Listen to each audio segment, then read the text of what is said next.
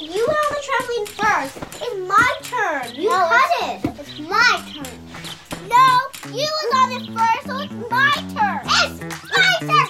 You don't even get a turn. Welcome to Parent School. I'm Polly Ely. Today, our episode is one that just makes parents want to run for the hills.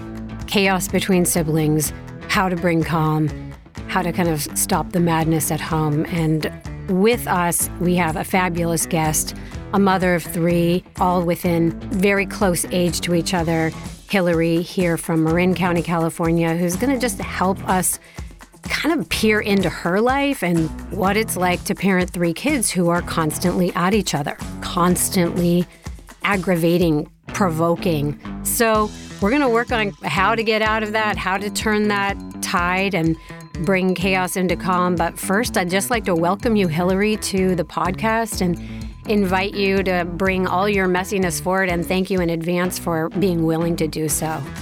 Thank you, Polly. I'm excited to be here today. So we have three little ones, all in very close age of each other. And when there's harmony at our house and when they play together, it feels great. And it always seems to have a start and an end. And the end is always some escalation. The kids always, they'll be playing nicely together, and then one decides to poke the other one, prod the other one, either with words, with teasing, with their hands, and Something competitive. Something comes up between them, and I feel at a loss about what is the best way to handle this. And I've done a couple of things. One of looking at them thinking, you guys work this out, and other times of trying to intervene and feeling like a traffic cop trying to hold people on different sides. And I honestly leave all these situations like, I just got my butt kicked. I don't know if I did it right. And it keeps happening. Okay. So, and the repetition of it. I get just like demoralized. I'm like, I know I have good kids, and I try to talk to them about how it's important to be kind and take care of one another and how they're lucky to have siblings. But I also know that what I'm saying and what I'm doing isn't getting there because we keep getting into the same place again. And we try to celebrate the times when everyone's getting along, and it's great, and that does happen. But the play doesn't end when they decide to go their different ways. The plays end when someone decides to be a jerk. Right. That's literally the exclamation point on all of the engagement. It ends in someone's crying, someone's tears. Yes. I love the way you're starting just so honestly and openly about just how demoralizing it can feel when you're really putting a lot of effort in and you're really trying to model and talk to them and show them how to basically become each other's roommates and be cool roommates. Right. How to not be a turkey to the people you live with. And one of the things that you said just struck me, which is, I try to tell them, how lucky they are. And my guess is that's falling on deaf ears. Your sense of luckiness for them as an adult, like what you see them as having as fortune, may to them feel like a real misfortune. Right. Their siblings may actually really be kind of a disaster, frankly, for them. Which I think is a good place for us to start with, is just understanding that, us as parents, we have our own fantasies about what's happening around making siblings. Like, and they're going to be there for each other and they're going to take care of each other. And we have all kinds of fantasies about what we had and also fantasies about what we didn't have that we wish we'd have. And now we're trying to cultivate in our kids. These are not their fantasies. These are distinctly ours as parents. And lots of kids that are looking at their siblings and like, you're really impeding my life. Like, you're really in the way of me and my parents hanging out together. And like, why did you come along? And why are you hogging all my stuff? They have such a different perspective on it a lot of the time. And like you said, it can feel really sweet at times, but a good 80% of the time, they're like, this person isn't, a value add. Right. It's interesting.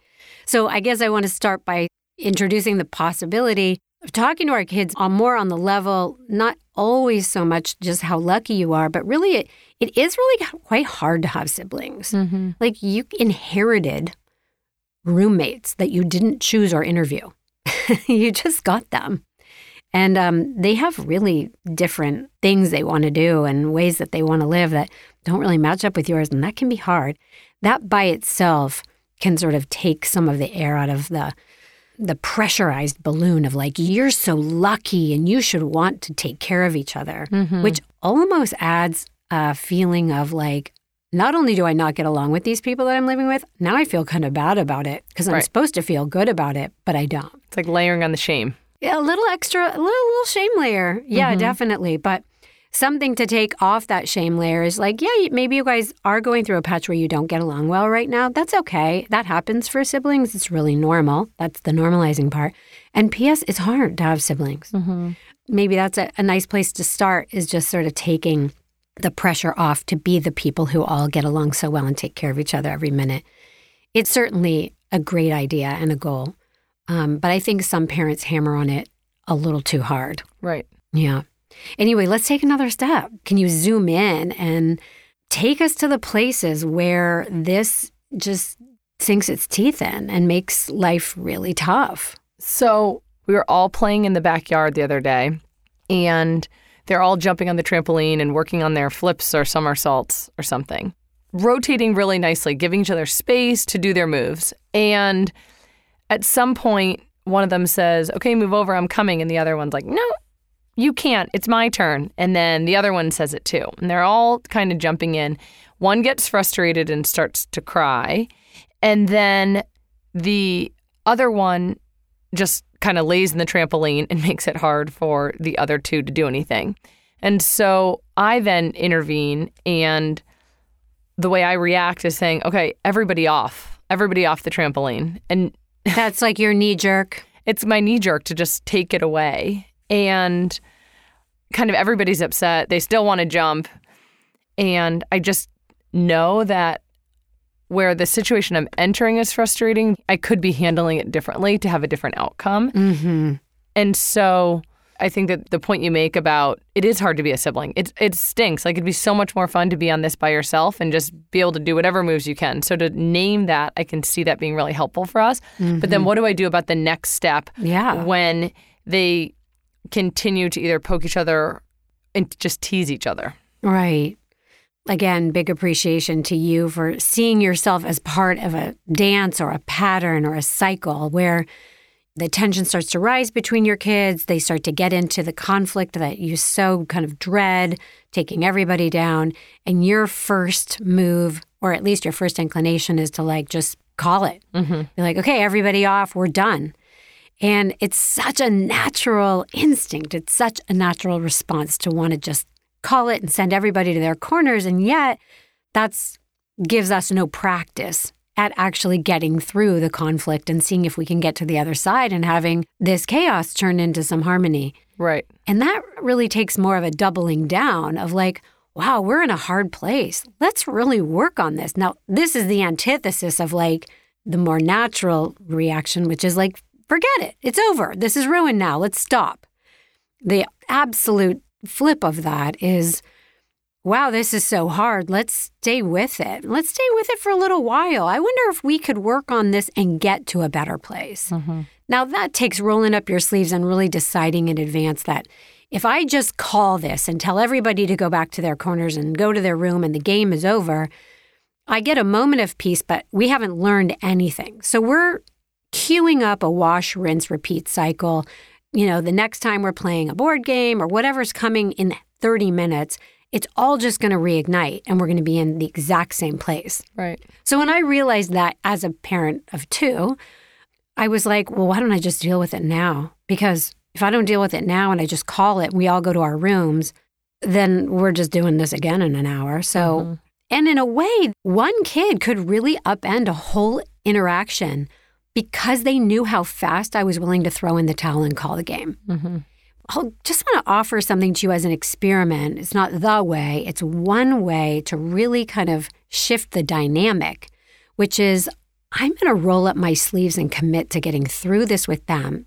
Now, here's a couple boundaries around that.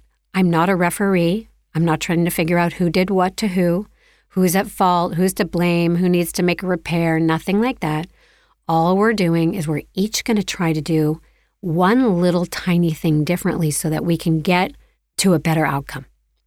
And I'm going to do something a little different. And I want, you, and you name your kids, like each kid is going to think about what they could do different to have a more peaceful or a more pleasant outcome. And we're going to actually walk it back, rewind, and restart and try again.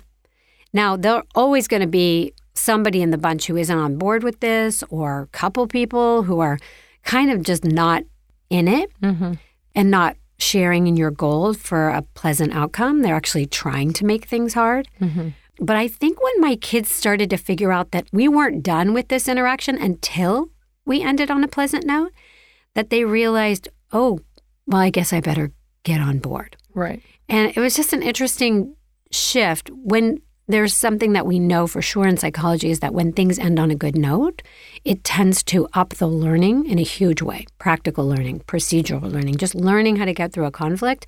We actually have to get through it and get out on the other side to know, like, oh, I had something to do with that and I did that and that was actually pretty positive. But half the time parents are like, screw this, we're done. Or the path of the least resistance, right? Like we have to go somewhere else. Like let's just move on from this. Totally. But how interesting, just as an option for your tool set, to say, you know what, we don't have to go somewhere. And we can be late for the next thing. This is really important. We come out on this trampoline a lot. So let's make sure that whenever we come out on this trampoline and we get into a snarl, we're going to work on that snarl until we get it untangled and we get to something that feels good, even if it just feels a little bit better than where we were. And then we can all kind of high five a little bit that we got through that. Now, not only are we starting to change behavior and change everyone's sense of empowerment, but we're also changing a family dynamic. We're all doing something a little different. So you might say, my first instinct when this happens is to tell everybody to go to their room. And maybe you'll ask, kid one, what's your first thing that you want to do when someone says, it's my turn? Like help each other identify what's the thing you do that's just you're fighting words or you're fighting behavior. And let's try and think of one other thing we could do, and then let's wind it back and do a rehearsal. Let's play it through. It might be funny. And if it is, better. Better yet if it's funny. When we're learning and we're laughing, even if it's silly, our learning goes way up. So just offer that to you as a way of like, kid two could stand on their head instead of kicking their sibling. And that would be fine. All we're working on doing is interrupting a pattern and seeing if we can get to a better outcome. And we might name together, like, what do we wish would happen here? I wish that we would all be able to take turns and also be able to jump together and have fun. Do you have that goal too? And see if you can enroll them a little bit in that. If you can get even one of them on board, you can appreciate that one who is on board and say, gosh, I'm so glad that you have that same goal as me, that this feels good. Let's try it again. I've got my sleeves rolled up. I'm happy to cancel the next thing we're doing. If we need to cancel it, it's okay. It's a bummer. I wish we didn't have to, but I'm committed. We're going to stay with this until we get it. And if it takes all day, I got all day. I love it because what I want to do is let them figure it out. And I feel like I'm teaching them by letting them sort it out and not intervening. But I guess what I'm hearing is they don't really know how to do that yet. Okay, guys. So hands off, both of you hands off, Halsey, hands off him. You may not hit her. I know. So all that makes sense to me, but what happens when it's more physical? Because I feel like that's almost like a different level. And and in what order do we intervene? And one of the kids will say to me, oh, so-and-so just hit me on the back, and come in all sad. And then I'll say, but you put your hands on them also. And then I try to teach them, well, you don't like it when they do it to you, so why are you doing it again? Talking about it now, it's a little bit out of context for a 3-year-old saying it to them because they're not necessarily remembering that the last time they did it. But what is the appropriate consequence? Less when they're teasing each other, but what about when it becomes physical and not wrestling? Like if they're intentionally hitting each other or kicking each other, then what? Yeah. So let's imagine that there's a couple iterations of this. One is someone coming to you and saying, so-and-so hit me, and they're reporting, Like an tattling, injury. telling, yeah. Yeah, and which is actually really fine. You're there as a guide, and I take issue with even the word tattling. Like, you're coming to me because you need help. You're out of ideas. Someone's hitting you. You maybe provoked it and you don't understand your role in it or anything like that, but you're coming to me and I'm going to do my best to help you. So a couple of the things that I think it's important for us to look at: what's my knee-jerk reaction in that moment when my kid comes to me? And you just explained one of the knee-jerks. One of the reflexes is like, well, what did you do to bring that on? Right. And kind of increase accountability, which makes perfect sense, but doesn't actually get us very far usually. In my world, not generally. Okay. So the first thing that I want to do is be able to step out of referee mode, because my reflex is to go into referee and lecture. So if I'm not going to referee or lecture and I'm going to do something different, one different thing I can do is to say, wow, first empathize. That sounds like that hurt. Do you need any support to talk to your sibling about what happened for you? Because I imagine you need to talk to them. Now, if I zoom out here for a second, Hill, what I'm realizing is that what I'm wanting to do is teach my kids how to ultimately talk to each other. These are practice partners for talking to anyone in their life for the next 90 years. Right. When something crummy happens. So I'm going to be somebody who helps you get that conversation that you want to have, to the person you want to have it with. So it's, rather than me getting involved, hold on, let me go talk to your sibling. I'll help you guys referee this, la, la, la. I'm going to go, gosh, it sounds like you've got something on your mind. That really sounds like it hurt you. I'm sorry it hurt you. Can I stand with you to help you talk to your sibling? And can I also help your sibling listen to you? Would that be something you'd like to do? I think that's great. Yeah. It can be just as an alternative to all the other things we are inclined to do in that moment is like, I'm going to help you use your voice for good, to advocate for yourself. And I'm willing to play the role of making sure your sibling listens. To me, that's an empowered role I'm happy to play. I'm not really going to try and figure out who started that and who's to blame and who takes what ownership, because that's a rabbit hole I just don't have the energy for. That's not to say it's not valuable. It just generally we're tired and we're trying to do other things. Right. So I can help you, option A, I can help you go talk to your sibling and really help them hear you when you tell them that really hurt you.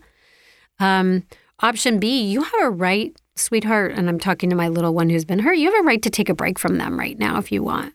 That doesn't feel good and you may need a break. Would you like a break? And give them that option. I'm really helping them learn how to advocate for their own safety and then use their own voice.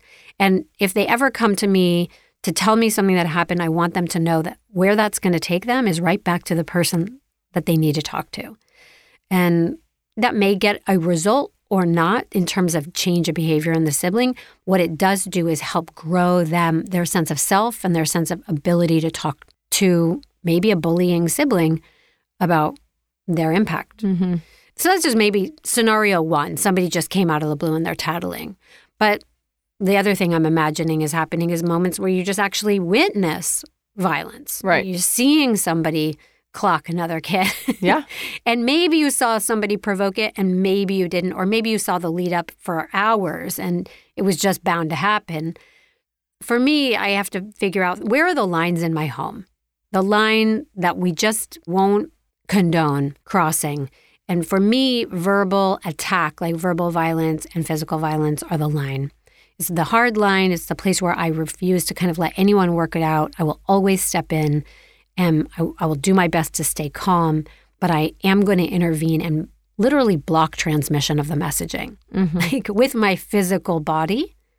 So if I'm seeing somebody, raise a fist at someone else, or lift a stick, even threatening gestures, like threatening safety, I will stand in between them as if I am a wall to say, and I've shared this in many labs and I'll share it so happily again, I'm here to make sure that everyone stays safe in our home. This isn't safe. You'll have to find another way to be with your sibling. And literally, I'm just blocking the moment. If you need to take a breath and start again, you can. Or you can take a break and leave the room and come back later and try again. But this, don't play. Right. So I got more calm and more directed when I got very clear about what were the higher stakes behaviors that I just wasn't. I would drop everything I was doing. I would hang up the phone. I would turn off the stove and I would step in and go, no way. We won't be doing this. So just maybe I'll pause there and ask you both to reflect on the tattling kind of quote unquote situation and the intervening physically, just kind of stopping, dropping everything and saying, we'll have to find a better way. I'm here to help you do that if you want that help.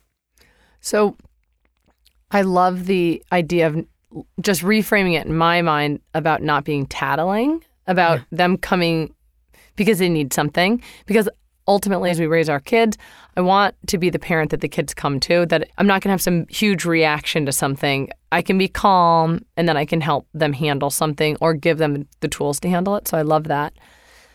I think I'm left with a follow-up question about two things, when hitting does happen. My older son hits my younger son, the 7-year-old hits the 3-year-old.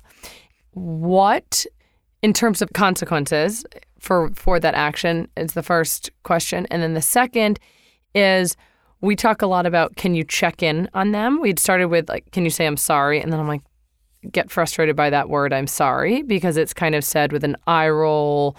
The word I'm sorry, we tried to focus more on the finding the other person and saying are you okay and do you need anything? Whether my older son hit my younger son or whether he accidentally tripped and he, whether it was intentional or unintentional, but just you see someone that's hurt and checking in with them doesn't mean you're assuming blame. It can mean just you see another person that's hurt and you care for them. Are you okay?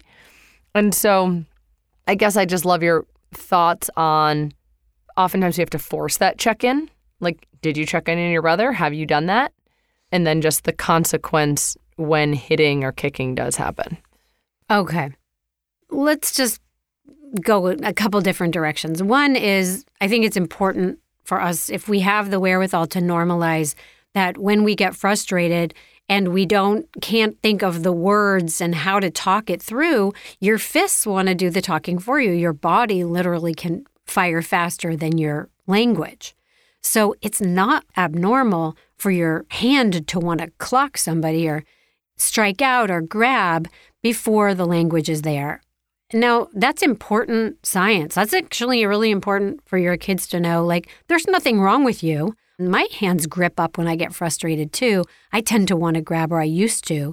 And when you're young, that's the first thing your body tells you to do. So we're learning how to kind of ignore that and do something else, and that's hard work. So right now, if you're 3 or even if you're 7, it's pretty natural that your body wants to hit somebody when you're not getting your way. And we're working on finding a better way, because hitting isn't a way that's going to work here in our house. But I just think normalizing it is somewhat important. Our first inclination is often to shame people. What is wrong with you? You can't do that. We don't hit in our house. Nobody hits you. That's really kind of where I go naturally. Right. And when I flip that script and go, you know what? The desire to hit somebody when they're actually really treating you bad is pretty natural. And all of us humans have to learn how to override the desire to hit somebody and do something else. And that's such hard work. So first of all, that normalizing just really helps kids realize there is nothing wrong with them. And that lives in us too, or used to. And I think that's really helpful. It increases the learning when someone doesn't feel like there's something wrong with them. Right. For kids who are, whose bodies want to do the talking more than their mouth, there's this wonderful preschool teacher we used to have named Randy. And when my son's fists would go up, she was, quick enough to catch those moments and say, hey, Cameron, look at your fists. And they would be right up. I'm holding them up in front of my face. Look at your fists right now. If your fists could talk, what would they say? And she would also say, gosh, that your fists look like you're so mad. Two things are happening. One, when she verified that his fists looked like anger, his reaction would settle. So the minute we're able to name somebody's experience accurately, like, you look mad, they will start to calm down immediately. As opposed to like, don't be mad, just like relax. That will increase agitation. Right. So your fists tell me you're mad. I get it. If your fists could talk, what would they be asking for? What would they need? What do your fists want to say? And this, especially with a 3-year-old, but honestly, also with a 7-year-old, honestly, with like a bunch of 40-year-olds I know, they could benefit from going like, I'm mad that you pulled that out of my hands, and I'd really like you to give it to me back. That's what my fist wants to say. And a 3-year-old can't put that language together. So you might say, can I tell you what I think maybe your fist wants to say? And you can tell me if that's what your fist wants to say. So I'm going to offer him a little bit of what I think maybe. Is your fist saying, please give me my book back? That really made me mad when you grabbed it. Your youngest will say like, yeah, that's right. Mm-hmm. Or no, that's not it. And really what we're just trying to do is hook up that language center to this impulse moment. And we're trying to slow it down. We're teaching them literally how to bypass it. Now, for moms who are right there and can grab the moment and say, hold on 1 second, stand in between and go, what does your fist need to say for you? Great. Yay for that 1% of the time that you're there to do that. But we can also do this in reflection after a moment. Like, after somebody gets clocked. Boy, it sounds like your fist did the talking for you. I'm so sorry and sad for both of you that happened. I wonder what your fist would say if it got to talk. What did it need? What did it want to say? Can we think about it now? It is not at all too late for your kid to try and get the words out. Right. And for you to work that out. And that's great practice for next time. But as long as we just kind of go into like, what is wrong with you? I can't believe you hit your brother again. Go to your room. And now we end on a negative note. We're back in the saddle again in another 30 minutes and we're doing it again. There's just no learning happening. So I'm not going to let anyone off the hook until they've been able to put some language together about what it is they need and how they felt. Mm-hmm. And if you're 3, you can do it. And if you're 30, you can do it. And everyone in the moment thinks they can't. They're like, I don't know. I don't know what I need. Mm-hmm. And you go, that's okay. It's normal not to know. But we're going to take a few minutes to figure out what you needed and how to ask for it. And that's where all the connectivity starts happening in the brain, where their little prefrontal cortex starts connecting to their impulse, or lighting up when there's an impulse to hit. Right. This is a years-long practice, though. Like, it's natural that their fist is going to move faster than their language. Right. You said something that was so compelling to me. I really loved is the choice between go say you're sorry and how do you really connect to caring for your sibling? Something happened and it was crummy and it happened so fast. And now we're trying to do a little bit of the cleanup, which it sounds like you've got a value around cleanup or repair, which may have come from the lab method in parent school or maybe just born in you. With help from you. Oh, yay. Okay, good. Well, the inclination to help somebody offer care, go, what can we do to help make this right? This thing that we aided in making feel bad? How can we set it right? That's a wonderful way to close a circle on something that just, we played a role in. And a way for your kid to kind of end with an identity of being more of a hero and somebody who is a nurturing, caring person, as opposed to ending on the note of like, I just assaulted my sibling. Right. We don't want them to identify with that. When my kid slips or forgets or makes a mistake and their hands do the talking for them, I do want to close the loop by saying, oh, that was sad and hard for both of you. What can you do to help that person feel better, make them feel cared for or loved? And that's such a light bulb for so many kids because they're like, I know.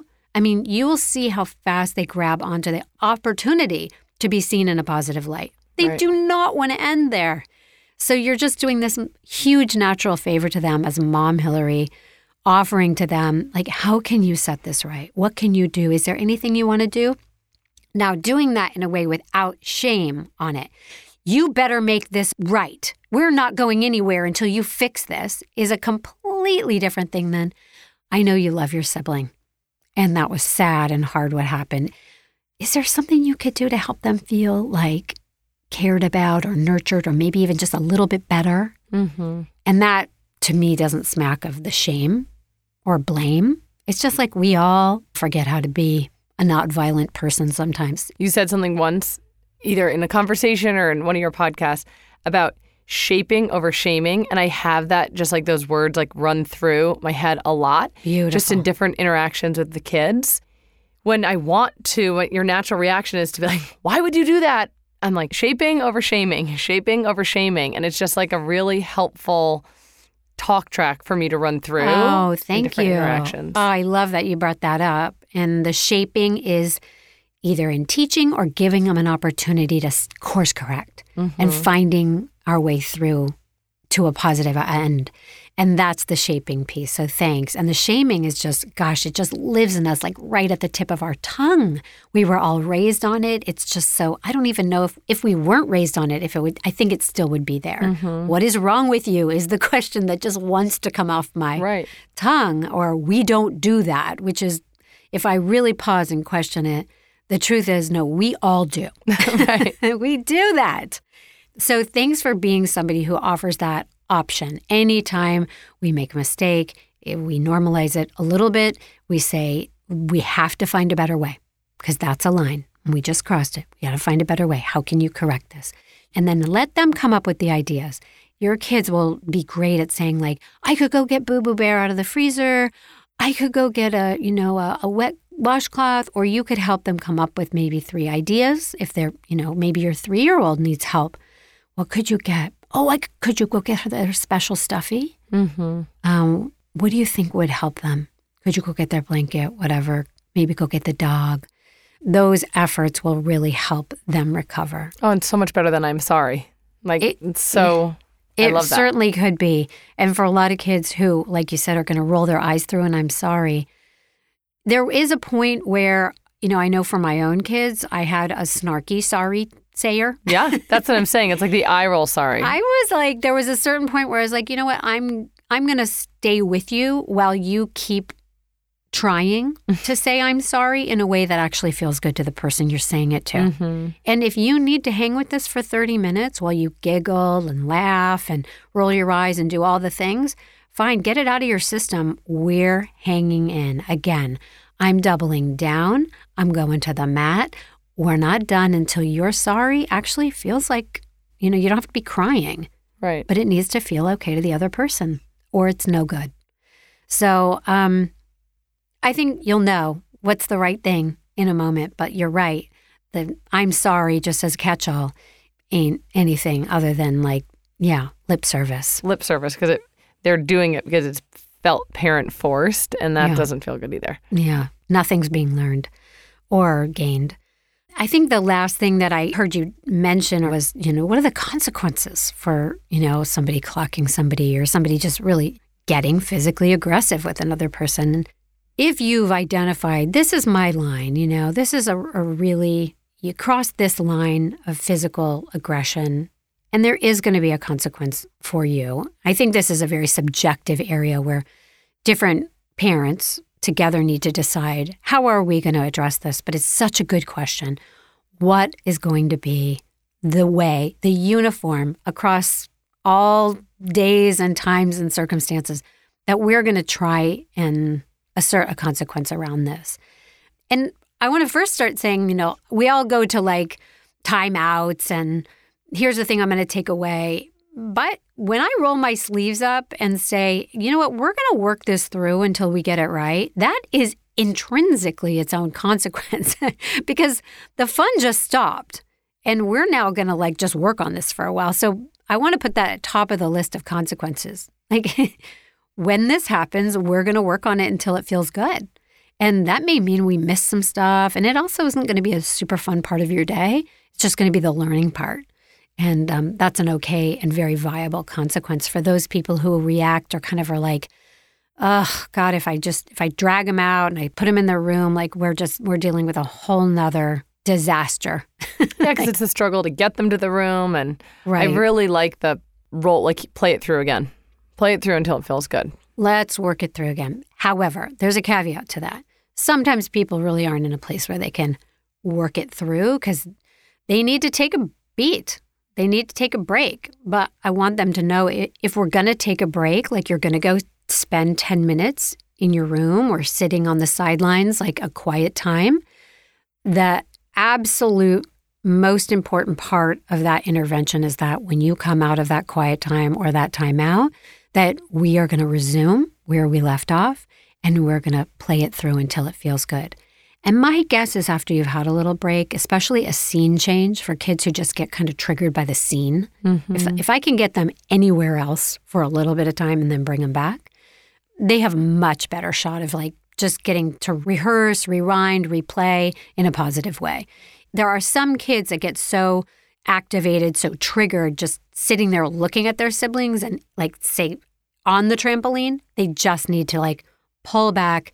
Everybody go to your favorite, what I call hotspot, where you go where you're mad. And your hotspot is up to you. You go wherever you want to go when you're mad. We can talk about where that is for each kid. But why don't you guys go just hang out in your hotspots for a minute?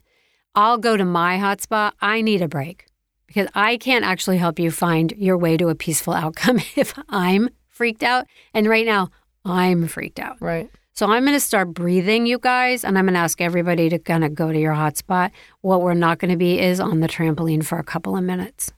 But in a couple of minutes, when we're all feeling like we got, especially mom or dad, is feeling like my feet are back on the ground and I can breathe again and talk, then we're going to come back here and do it again.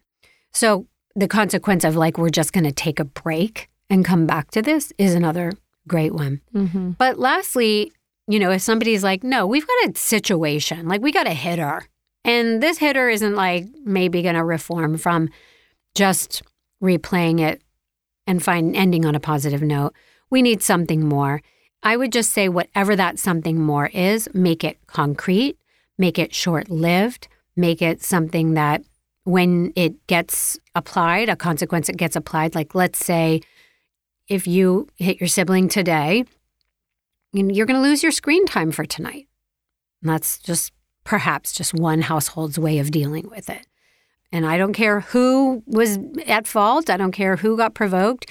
Your hands do the talking. You don't watch a screen tonight. Or some people use the method of, we're going to keep track of when that happens during the week. And you're going to pay into a little work furlough program on Saturday. And for every time that you hit someone this week, you're going to spend 10 minutes working for me on Saturday alongside me, and we're going to do some kind of paying the piper for the times that you are hitting your sibling, and that's a consequence. Now, when we come back to each other on Saturday, and we're going to look in my little notebook, and there's going to be a tick mark for every time you hit someone, and I'm going to make a note about what happened and when it happened. I'm going to ask you to reconcile, like, do you know why you're here? What happened? Why are you here paying the piper on Saturday and doing my work furlough program? That's maybe for another podcast because I think it's a really exciting opportunity or intervention or consequence for kids who really do need more. The consequence to have a longer tail and just something that they're really remembering and maybe has a little more of a sting on it. But for today and for this discussion, I really think it's worth saying, I'm going to roll my sleeves up for the summer, and the kids are going to understand that I'm not so thrown by this fighting that I don't know what to do. Mm-hmm. In fact, now I do know what to do, and I'm ready to cancel anything in order for us to get to the other side of this and go from chaos to calm, rivalry to revelry, even if it's just for the moment. Mm-hmm. Once they realize that you're committed on that front, they will stop agitating and kind of upending the apple cart so much just to get your attention. Right. They will be getting your attention. It'll just be in a really different way. I think last of all, I'd be remiss in not mentioning the possibility that if your kids are chronically fighting, they may be scrapping for your attention in a way, letting you know, I need more one-to-one time with you. And sometimes there's a scarcity of direct, dedicated one-to-one time. And I'm not the parent who thinks you should be on the floor for an hour a day. And what we know from a research standpoint is that 15 minutes a day with a kid that's child-centered play without their siblings is probably the biggest preventative dose of attention you could give in terms of just de-escalating that scrappy fighting behavior. And it's not something you do once and then things get better. But once your kids get a sense of like, oh, I know on Wednesdays I get my time with my mom. It's our play date time. Right. I know that happens because it's been happening reliably for weeks. And I just feel secure inside. I'm going to get that time.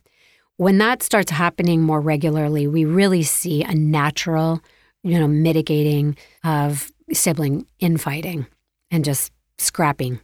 So I just offer that to you or to anyone who's listening in the audience is like, am I spending 15 minutes a day where I am really putting my own parent agenda down? We are not running errands as a child-centered experience. We're like throwing a blanket on the ground and we're doing what they want. And for 15 minutes, I'm really just kind of curious about what they'd like to do and I'm letting them lead. And as we're going, I'm saying things like this feels really nice to be with you. Thanks for spending some time with me. This is my favorite part of today. And just filling up their sense of relatedness, their needs for relatedness so that they understand I'm not just a number here. I do actually really matter. My parent is uniquely devoted to me too. I'm not just in part of a pack. I love it.